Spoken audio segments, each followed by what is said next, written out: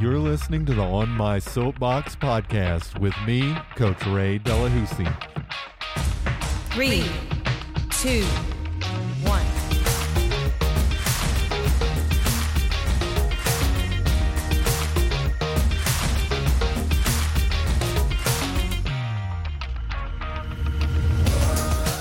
All right, guys, welcome to the podcast.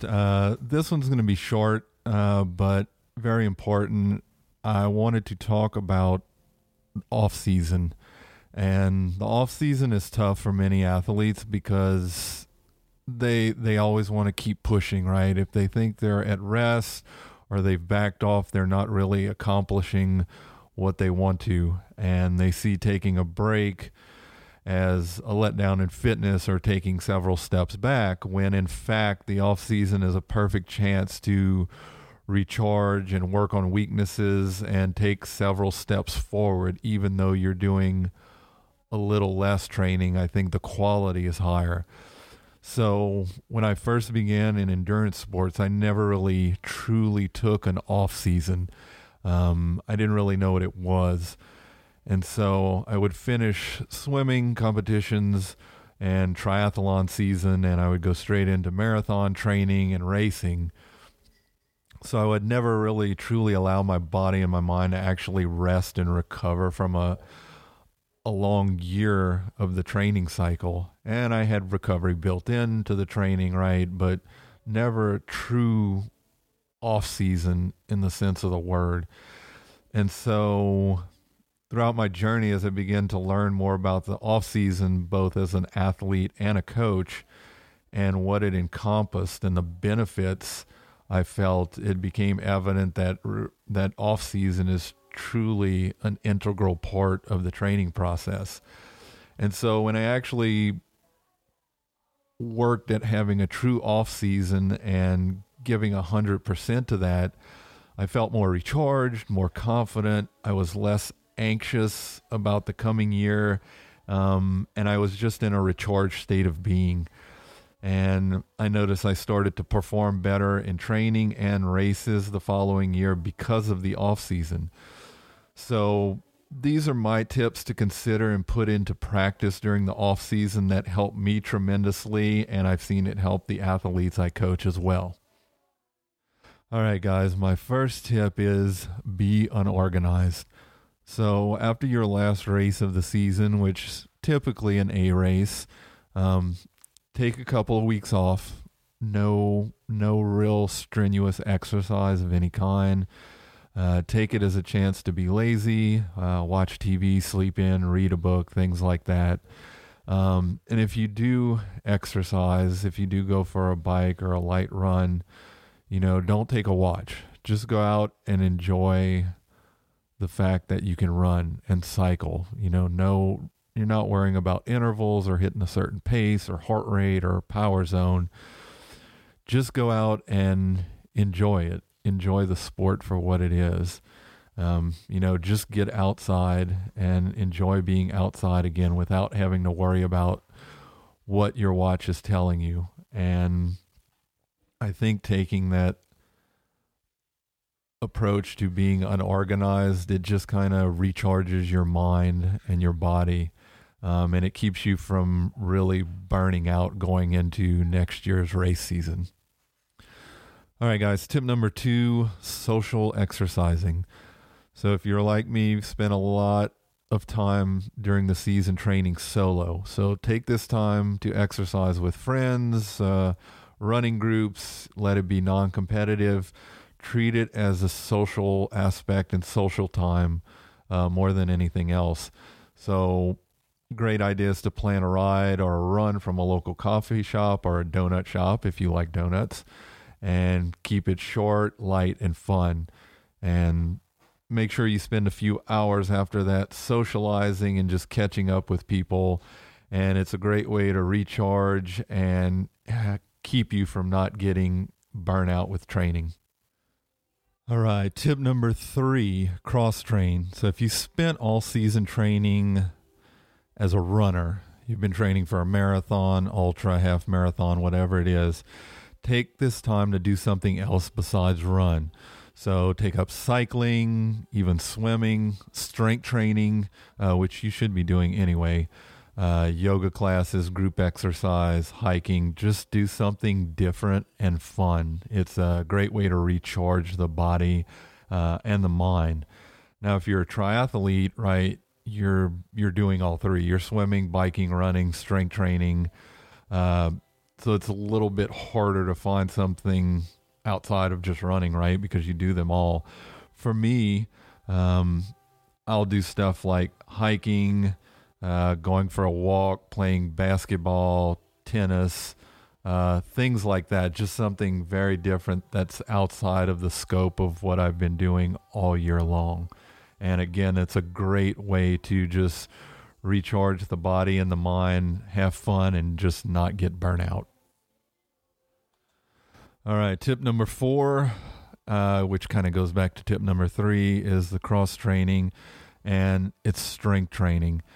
Strength training is super important. It's super important during training season, but it's even more critical during the off season. So this is your chance to really focus on muscle weakness and imbalance, because you're not doing as much running, swimming, and biking, right? So it's a great way to improve on that skill.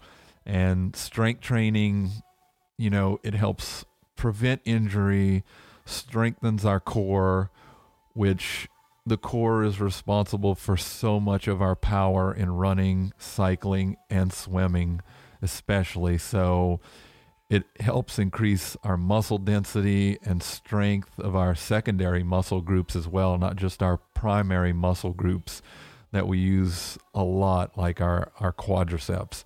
So it also, strength training allows you to get out of that singular plane of motion, for instance, that happens during running.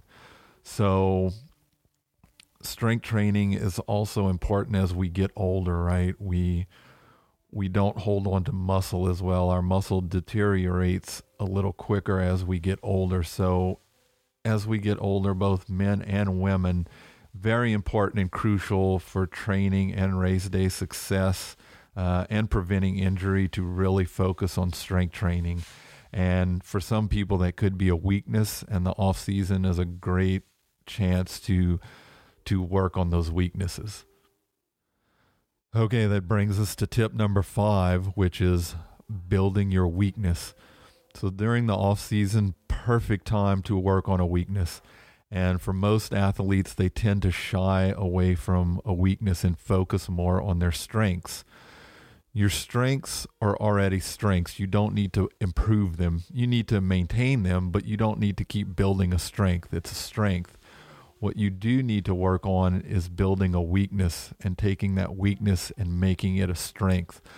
So if you struggle with swimming, which a lot of people do, or more specific, if you have a hard time with crossing over your midline in swimming, use the off season as a chance to focus on this and make it a strength for next year. Work on not crossing over the midline, because that really does affect your efficiency in swimming. Maybe your weakness is flexibility or core strength. Make it a priority to really work on your flexibility and having a powerful core. And that'll go a long way in becoming faster, stronger, remaining injury-free, and recovering a lot quicker. And that will go a long way into next year's season.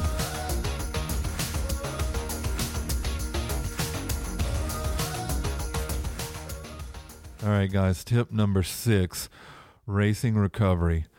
So allow yourself during the off season, as I've talked about, to truly recover. So the off season isn't the best time to sign up for like 10 different races. Just allow your body to take a break from that type of training and racing. Recovery does amazing things for the body. While you can work on weaknesses and strength training, it's definitely important during the off season. Just take a break from that organized race schedule and organized training. Your body can only peak so many times per year. And if you're constantly racing without breaks, you do increase the risk of injury and burnout, and you're likely to see less PRs from it than you would like to. So once I finish my last A race for the season, I try not to race anymore until the following year. I may do one or two fun runs or cycling events, but they're very low key. They're C-type races. I'll take breaks, talk to people a lot, so very, very low key, but just give yourself the opportunity to take a break from racing in that environment. It'll go a long way the following year. Tip number 7, goal setting. So after you allow yourself a few weeks to be lazy, start thinking of outlining your goals for next year. Something I do with my athletes as well. So usually in December, mid-December is when I'll give my athletes a little bit of off-season homework. Ask them to, what are some things that you're thinking about accomplishing next year? Give me at least one of your A goals. If you've got 2 A goal races, give me those, and any of your B races that are helping you achieve those A goals, those A races, if you can. So it's good to kind of have an idea and start thinking about that. And it's good to have 1 to 2 A races, no more than that. And then think about having 2, 3, maybe 4 B races that help you train for those A races. They can help you training with pace, nutrition, things like that.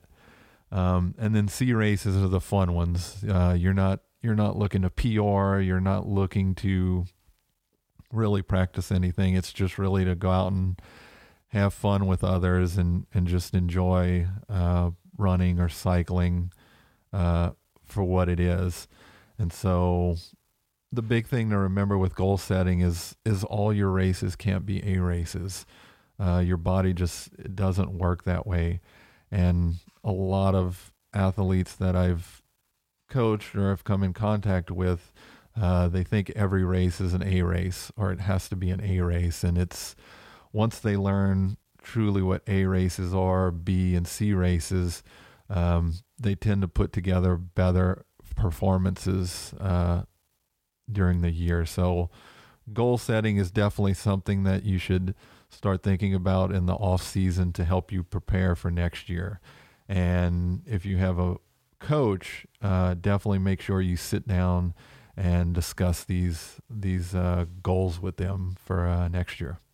All right, the final tip number 8 is food out, man. Allow yourself to enjoy and indulge in some of your favorite foods that you might have put on the no list during training and race season.